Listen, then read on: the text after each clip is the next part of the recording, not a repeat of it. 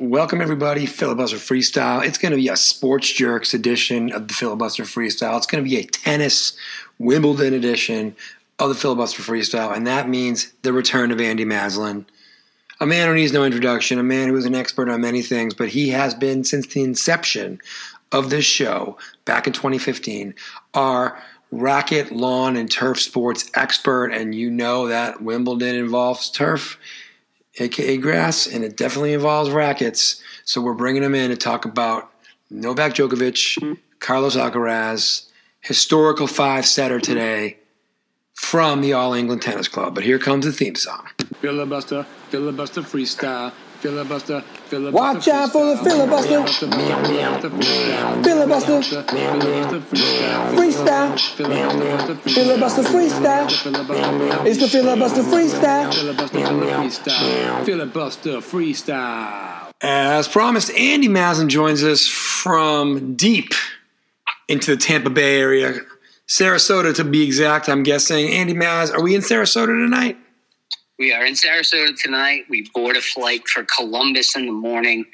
It is about 8 billion degrees here. Has been for a solid month. When I'm in Columbus, it will be in the 60s in the evening. So we'll see how that goes. Yeah, you're going to be feeling it like it's wintertime, my friend. Yeah. Well, we are glad to have you back. It's been too long. You have been, since the inception of the show, the turf, lawn, and racket sports expert of the show. And today, Novak Djokovic going for history on a number of fronts. He was going for his 24th major, which would have tied Margaret Court for the, regardless of gender, most Grand Slam championships. I think he was going for his 9th Wimbledon, which would have been a record that he is tied with Federer already at 8, but if he wins 9, it's his own. He was going for, I believe, a 5th straight or a 6th straight. I think 5th straight. So he had a lot going for him, and across the net was the young 20-year-old number one player in the world, Carlos Alcaraz, who just about 6 weeks ago or less, 5 weeks ago, played Djokovic in the final of the French Open at Roland Garros, and actually his body kind of quit on him, which is ironic for a 20-year-old going up against a 36-year-old and getting cramps. But today, after the first set especially, the tide turned, and the 20-year-old does what 20-year-olds typically do against people who are pushing 40, which is outlast them. Andy Maz, so much to talk about. Where do you want to start? I definitely think today I'm going to put fitness and age as the number 2 factor. Sure. As we talk about the match, that second set tie break, I feel like killed Djoker. Yeah. Which overall, I didn't feel like Djoker had his A game today. A lot of unforced errors, and early on, I almost felt like the Birdman of Alcatraz had so many unforced errors himself that he was keeping him in it. I just didn't think Djoker had his A game today. And I felt as the match went on, not having his A game, being fatigued after that second set, he just didn't stand a chance.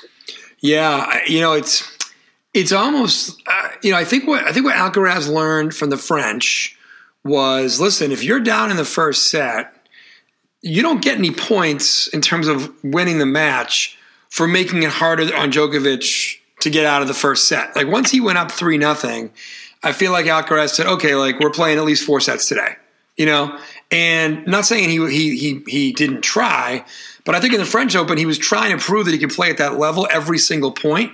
And that played right into Djokovic's hands, which is, if you're going to over try, even when I'm playing great, then you're going to run yourself ragged. And I think today he shut it down a little in the first set. The second set was a must-win for Alcaraz. But to your point, once it started being really close and we got to a tiebreak, which Djokovic was up 3-0 in the start, he was going for the kill. Alcaraz dug deep. Alcaraz found a way. And to your point, I think getting the second set not only killed Djokovic for the third set, but it was a 2-1 swing. I think if Djokovic had won, I think he still was going to drop the third set because how tired he was.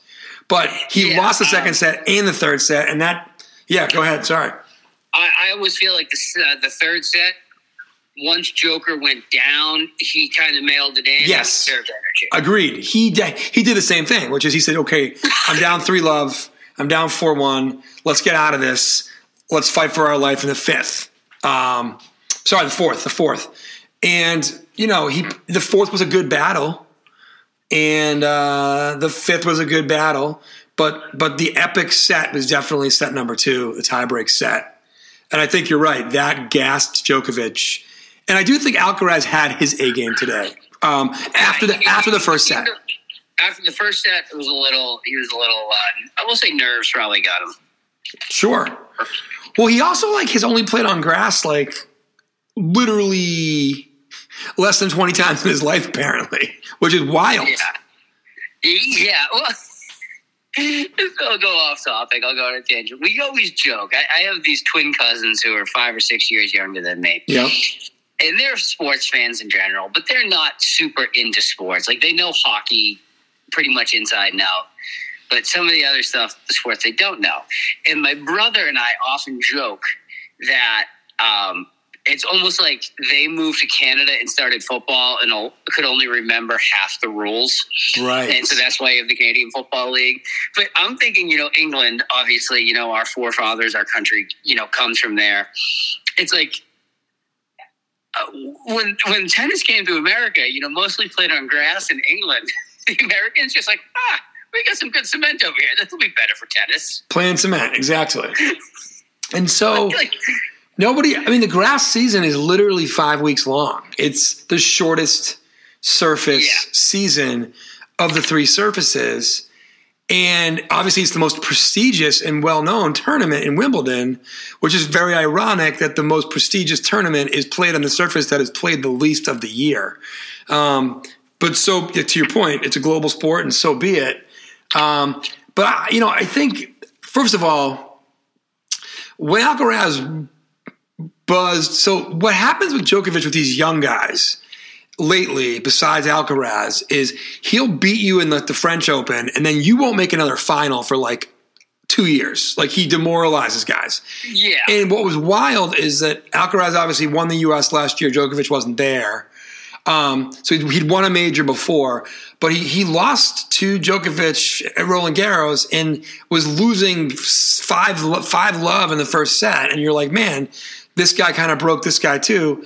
But then Alcaraz did something that the other guys, Tsitsipas, Zverev, etc., have not been able to do, which is he could raise his game to that next level. So I guess my question for you is, not that this is not my question about is Djokovic done winning majors. One, I think the answer is no, and two, I want to hear that later. But is Alcaraz very capable in your mind of going on a run in which he becomes the guy that Djokovic and Nadal and Federer just were for the last 20 years? Yeah, I think he's the guy. He's showing that he's the guy that can do that. The question with all these guys is longevity. I mean, when you look at Federer, Nadal, and Djoker, no one has quite had the longevity that they've had, and that's why they've been able to run up the titles. Yes. The advantage that Alcaraz has right now is once Joker's done, and like I said, we'll get into that. I don't think he's done yet, but I don't think Joker has another 5 years in him. No. Unless someone comes along, Alcaraz doesn't have a true rival as of right now. Correct. Yeah, right now, honestly, right now his rival would be Djokovic in terms of who can play tennis at that level, right? And yeah, there are other guys who are great. To be honest, when Alcaraz took care of Medvedev, who's a great player, who's won at least one major, I'm like, man, Medvedev's a really tough guy on grass, and this kid took care of him pretty, straight sets. So, yeah, Djokovic he's finally found a rival who, it's not like it's Nadal, where Nadal is relentless and is obviously a clay expert and a defensive expert, and it's not like Federer, who was older than Djokovic and kind of had a head start. Djokovic had to catch him. It's like, no, now the tables have turned and you're 36 and he's hitting slices and lobs and making you run around like a crazy person. And he's feeling great because he's 20. And it's very interesting. I think these next 18 to 24 months, if they're both healthy, are going to be really interesting to see how it shakes out. I can see a lot of finals between the two of these guys. Yeah. I mean, you'll have a couple specialists, and Djokovic at his age, catch him on the wrong day, someone can upset him. And on the other end, I think Alcaraz is just not mature enough yet that he could easily get caught in an earlier round, yes. In a quarterfinal and a semifinal, on the right surface or the wrong surface. But there's no one else right now that can compete on all four surfaces like these two can. Right, exactly. And so we've got ourselves maybe the next guy to shoot for. He's kind of like a generation and a half, maybe even almost 2 full generations behind Djokovic, at least in terms of normal tennis generations pre these long careers. But I guess the other thing I want to talk about is Djokovic today going for number 24. We've talked about this before. He cost himself at least one, the U.S. Open a couple years ago when he got DQ'd for throating that judge with a tennis ball in frustration. He was going to win that year. And then he obviously didn't get to be in Australia or the U.S. relative to some COVID stuff, I believe. So, he cost himself 3 chances.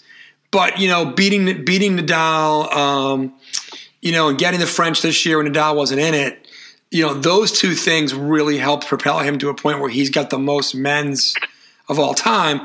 But today was the day when he was going to catch Margaret Court and try to make her, forever obsolete in terms of the all-time record by the U.S. Open. And now it's kind of like, Alcaraz is the defending U.S. champion. Djokovic is still not stuck, but he's on 23. And I guess the question for me going into the U.S. Open, knowing nothing about health or anything else, is, are we more likely to see Alcaraz win another slam here, or are we more likely to see Djokovic finally get number 24? I think clearly the throating the ref, the ump was one. But you can probably think that the couple of years of COVID probably cost Djokovic 2 or 3, at least one title and 2 or 3 good chances. Yeah, exactly. With all the stuff going on around. I think he could have 26 right now. And he's cost himself some of this stuff. I just think the slam, for a guy that age, it would be incredible if he could do it. He's definitely talented enough. But I just think the toll it takes to be playing deep into all these tournaments and all the extra pressure that goes along with it, I think for him to win a slam this early would be a stretch. Sure. It would be awesome if he could do it, but I think it would be a stretch. Yeah, no doubt. So I think, Djokovic is always good in Australia when he's able to play. If Nadal's not in the French, you got to like Djokovic. And then obviously today was an eye-opener a little bit in terms of how good Alcaraz played on grass. But to your point, Djokovic clearly had his fastball in the first set, and then he struggled to keep that momentum going. And that's the other thing about when you get older, and we saw this with Federer a few years ago. I think Djokovic actually even mentioned it in his concession speech. He's like, in 2019, I had like 2-3 match points against me and we ended up winning, and today obviously I lose and maybe now we're even, but it's like, that's how good Federer had to beat Djokovic 3 years ago, and he couldn't do it. And today it was similar. It's like Alcaraz was just going to keep coming once he found his footing and won that tiebreaker in that second set. And he really did basically win 2 sets for 1 by winning that tiebreaker because he broke Djokovic in terms of just physically, I think. Yeah, and I watched most of the first set. I watched the entire second set. I walked away for a little bit of the third set. And then I missed the fourth set also. But I watched the fifth set while I was at a restaurant. We had some time at the aquarium during some of the duty calls. It's a 5-hour tennis match. You know what I mean? 5-hour tennis match. She kept disappearing and watching the phone a little bit. The octopus wanted to watch with me, so that's why. Well, they're very smart animals. Yeah, he had money on it. But I will say it was an all-time racket smash, I believe, in the fifth set. Yeah, he really he smoked that racket, man. Yeah, I mean, and now someone watching these smashes in like the super slow-mo that all the cameras have, like, damn. He gave that a beat, and it was awesome to watch it explode. But I think his frustration is because he knew he didn't have his game today. Yeah, right. And my other prediction going forward is it will be either Australia or the U.S. Open, one of the two of them. Alcaraz will get beat by somebody in the semis, or the quarters, and that will give Djoker his chance, his shot at 24. There you go. Yeah, I've asked you this a million times, and to be honest, it was like for so long it was like probably not, and then all of a sudden it was like it probably, which the answer is, can this guy get to 25? And obviously if he got today, I think the answer is absolutely. I still think he can get to 25, even though if you asked me this 2 years ago, I would have said no way after he cost himself the U.S. Open and didn't get to play in a couple. I still think he's going to get 25, but I do think 26, the way Alcaraz played today and the way that's going to not only give Alcaraz confidence, obviously, I think that's got to give some of the other guys a little bit of confidence of like, because to your point, Alcaraz is going to lose some matches here, right? And guys are going to say, man, I can beat Alcaraz. Alcaraz can beat Djoker. Like, I can do this, you know? Yeah, some of the mystique of Djoker was broken today, you know, in the finals. That tiebreaker he lost is something that he always wins. Yeah, he's been 15-0 in his last 15 tiebreakers till today. Yeah. Getting to that fifth championship set and losing, it's like that's something he does, you know. Similar to you know, when all of a sudden the Red Sox broke Rivera, you know. Right. Like, he was unhittable, and then look at him. He came back to earth a lot after the Sox were able to hit him. You know, there was something, or maybe even the Diamondbacks. Yeah, right. I think they might have got to him first, to your point. But, yeah, I think that's right. And you know, it's – again, I still think he's going to get to 24. I definitely think he's going to get to 25. I think 25 and a half is the new over-under, and I don't know that I'm taking the over. Not because he doesn't have the will or the body, but I think just like Federer found out, at some point everybody just is a level above, and you're starting to slip. And – I mean, you know what today was kind of like, honestly? Today was a little bit like, you know, and again, Tom Brady had a better game in this Eagles Super Bowl, but like, it's like now Djokovic is in that window where he's good enough to win any major, but it's not the domination we saw, you know, the last 3 years. Well, if you want to make you're talking about the Pats lost to the Eagles in the Super Bowl, right? Correct. If we really want to make the comparison, numbers-wise, that was Brady's best Super Bowl. It was. The game has changed so much, and the same with Djoker. Exactly. Great point. The game has just changed so much. He's still at a high level, and he's as good as he ever was, but everyone else is just at a higher level than they were 5 years ago, 10 years ago. Oh, yeah, exactly.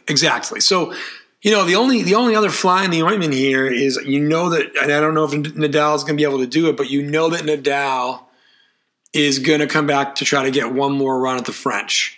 And if he can be healthy for it, you got to like his chances if he can get through the first couple of rounds in the house that basically he built, for lack of a better term. But that's the only real wrinkle here, because I honestly think, to your point, you know, Djokovic may get a little bit, I don't say lucky, but if Alcaraz gets knocked out, everybody's playing to beat Djokovic again for sure. But then I think you get back to the French Open again, and if Nadal's not there, I feel like Djokovic finds a way. I think he's actually become a really great clay player because he knew he had to like compete with a genius like Nadal. So say Nadal plays in the French next year. Yeah. Yes, he could win it, but how effective do you think he'll be? How effective do I think he'll be relative to that one tournament or the rest? I mean, we're talking about a guy who, by the time the French rolls around, will be, you know, out of competitive tennis, a year older. Yeah, I mean, I think he's probably more likely to be like Federer was a couple of years ago in his final Wimbledon, where it was like, can he make a run? Can he make the quarters type of thing, you know? And then anything after that is really house money, Throw the records out the window. Exactly. Because I will say this, with the exception of Djokovic, I think Nadal definitely has a mystique at Roland Garros against anybody. They're going to freak. Yeah. If he can bring any kind of A- game, they're going to freak because they're playing, the guy. But anyway, today's not necessarily about Nadal. But no, I think Djokovic has actually finally flipped now that Nadal's basically done, Federer is done. Now that there is a young gun who clearly can beat Djokovic if Djokovic doesn't have his best day. I think Djokovic is going to start getting a little bit more of that sentimental fan favorite thing that he's craved. People like him, don't get me wrong, but he hasn't had that beloved universal vibe of Nadal and Federer that I think he now might help him get. If he wins another one or two or three, I think they're going to be that much more sweet for him. And then I think people are going to feel a little bit better or about feeling good for him versus not wanting to see him succeed because they liked the other guys better. Yeah, and the other guys were a little more popular earlier. They probably have a better look and a better PR team around them than Djokovic always has.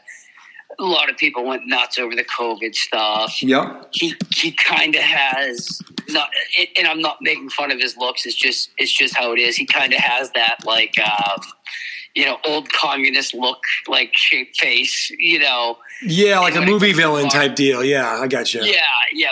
When he could be a Bond villain. When it comes down to fan favorites, subconsciously a lot of that plays in.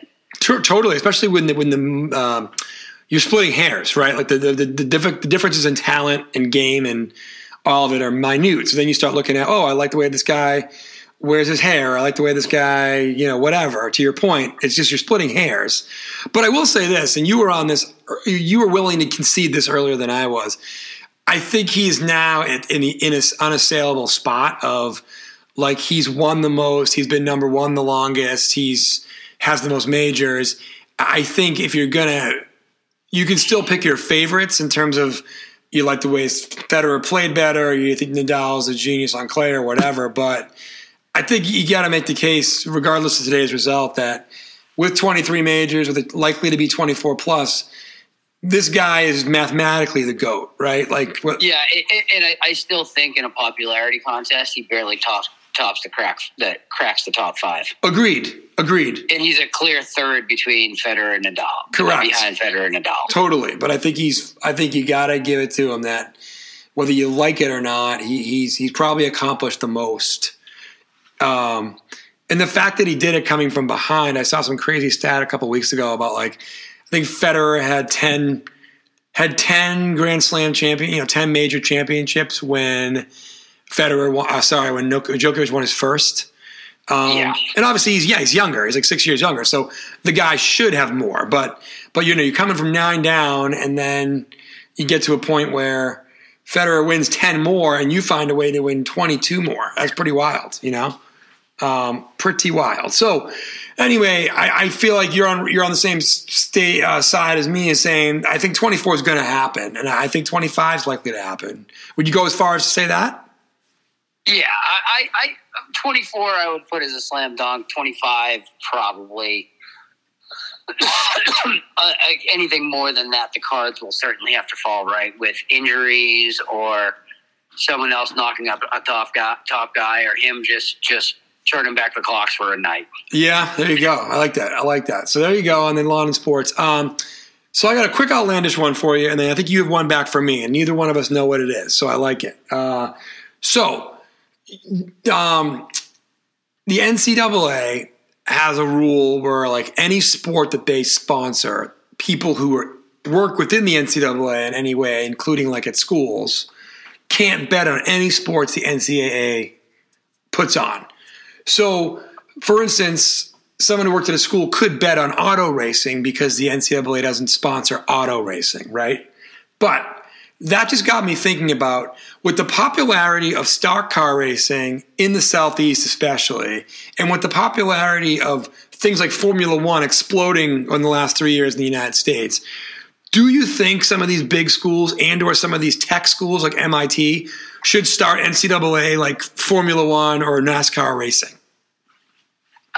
First, as soon as you started talking about like gambling and sports, I go back to early '90s and think Rick Neuheisel at Washington getting fired for being an NCAA basketball pool. Yes, but it's an interesting topic. As you were talking about it, it would take the major auto manufacturers. Yeah.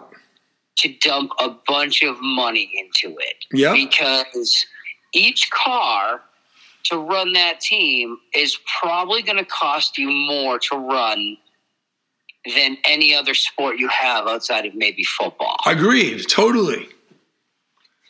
I could also see it happening, and maybe it's just the world that I work in and I see it and I hear it every day. Yeah. I could see something of it coming about as a way to push the trades. Right. Well, think about it. You got engineering. You've got it's not NASCAR or F1, but it's school, and not only the top engineering schools, but some other schools as to have a good automotive program. Right. Yeah. See, the thing is, they're already kind of doing this in some of these schools anyway. Any school that has.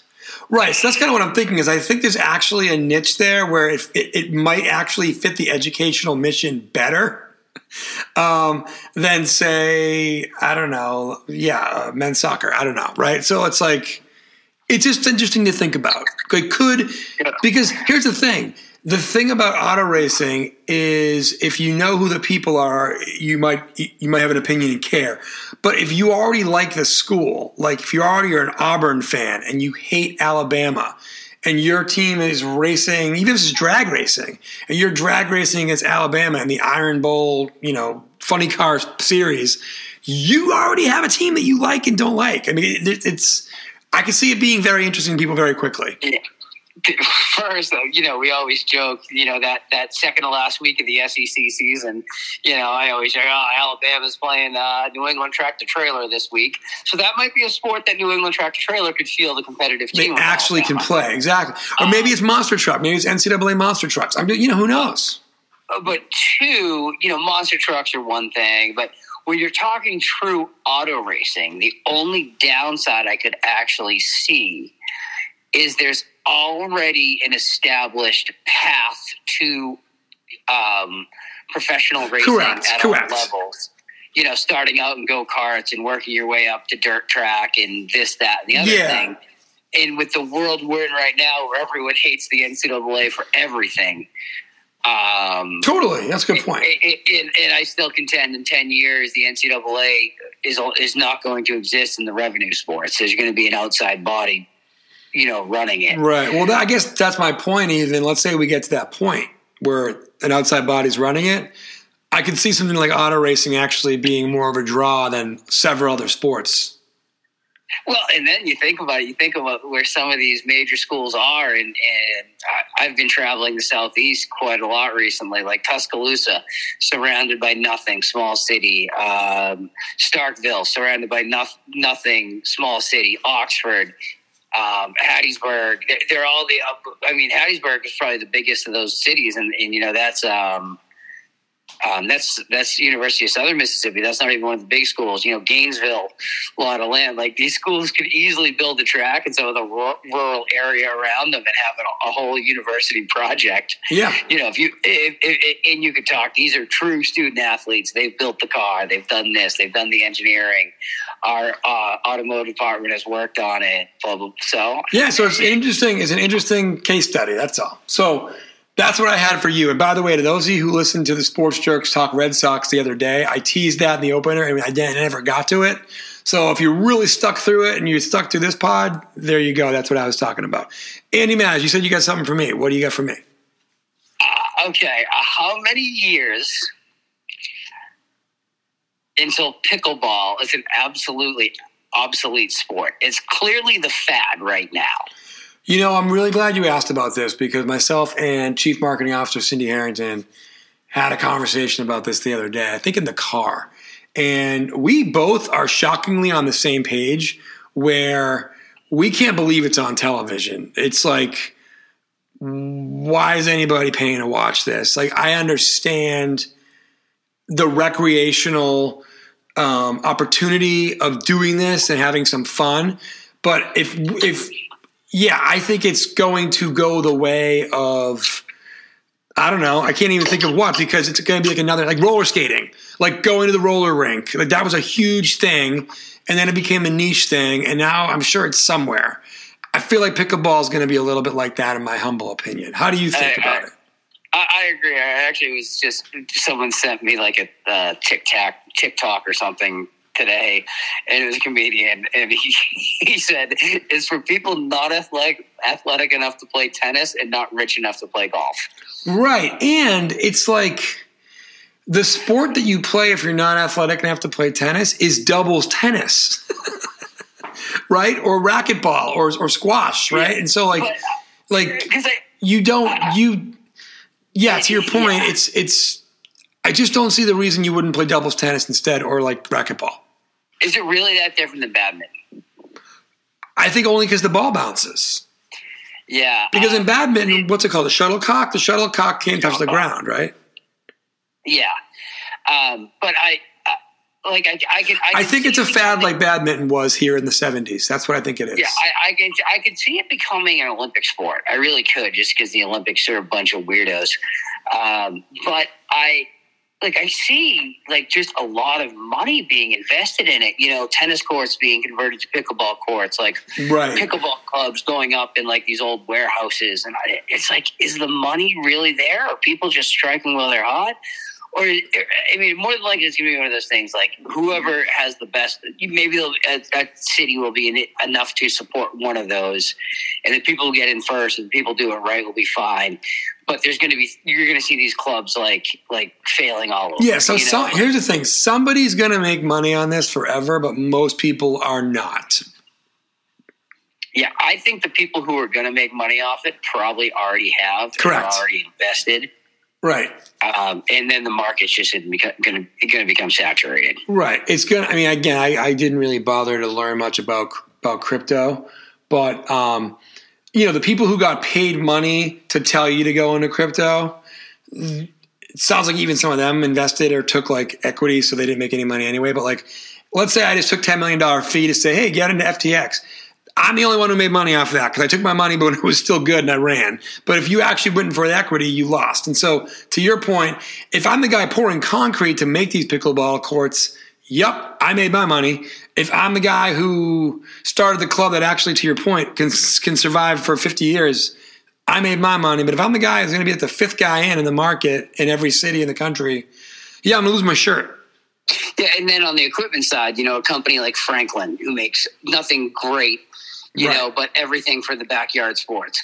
They'll make money off it because they're just shifting their business model a little bit. Yeah, and they'll just do scale. Machine. I mean, they're just going to make less tennis rackets, less, batting gloves this year, and they're going to make more pickleball rackets. That's all. But Johnny Jingle Pants, who was like, oh, well, I've invented the best pickleball racket that the best players in the world are using. Well, no one cares. What was his name? Johnny Jingle Pants? Yeah. That's a great name for a guy. That's a great name for a guy. I'm with you. And Cindy was with us too. Listen, I like to tip the cap when I think something's going to work out. I'm not trying to be a hater. Just to your point, that whoever told you the whole thing about it's people who aren't athletic enough to play tennis and not rich enough to play golf. I mean, it's a pretty good analogy. It's a very interesting niche, and I feel like those people will just find something else to do eventually. Yeah, and eventually it's going to come down. The old people are going to start complaining because the young people are taking over, and the young people are just going to get sick of it, and the old people will have it back. Also true. It's kind of like social media. Just kind of, a new one starts. Most of them are not successful. Some of them are. Those make the ones that people used to have obsolete to young people. Old people use them. And then it goes and it goes and it goes. And it's just that way with recreational sports. I love it. So, yeah, man, I'm with you on that. I don't think it's going to go and be the rocket ship that I think a lot of investors hope it is. Boom. We are on the same page, Mr. Money. Same page. I mean, it would have been nice to get into a heated debate over pickleball, but I'm not. I'm not going to stand in the way, especially because I just think, again, doubles tennis is the move, everybody. It already exists. It's called doubles tennis. You stand around, you have a partner, you don't have to run a lot, you get to use the alleys, it's all good. My passion level for the pickleball argument, by the way, if you had spouted off a bunch of facts about how fast it was growing and what it was doing and how big it was going to be, my passion level was so high, I probably said, all right, didn't know that. So either one of us could have been swayed, but we picked the same side. All right, Andy Mass, great job as always. The Djoker still looking for number 24, but tell you what, he played great overall, and he lost to a guy who played a bit better. And we're here to talk about it, and we're here to talk about the U.S. Open. And we'll see. We could get some more history opportunities from Flushing. In September? So we'll go from there. But anyway, Andy Maz, stick around for a minute. What do you got?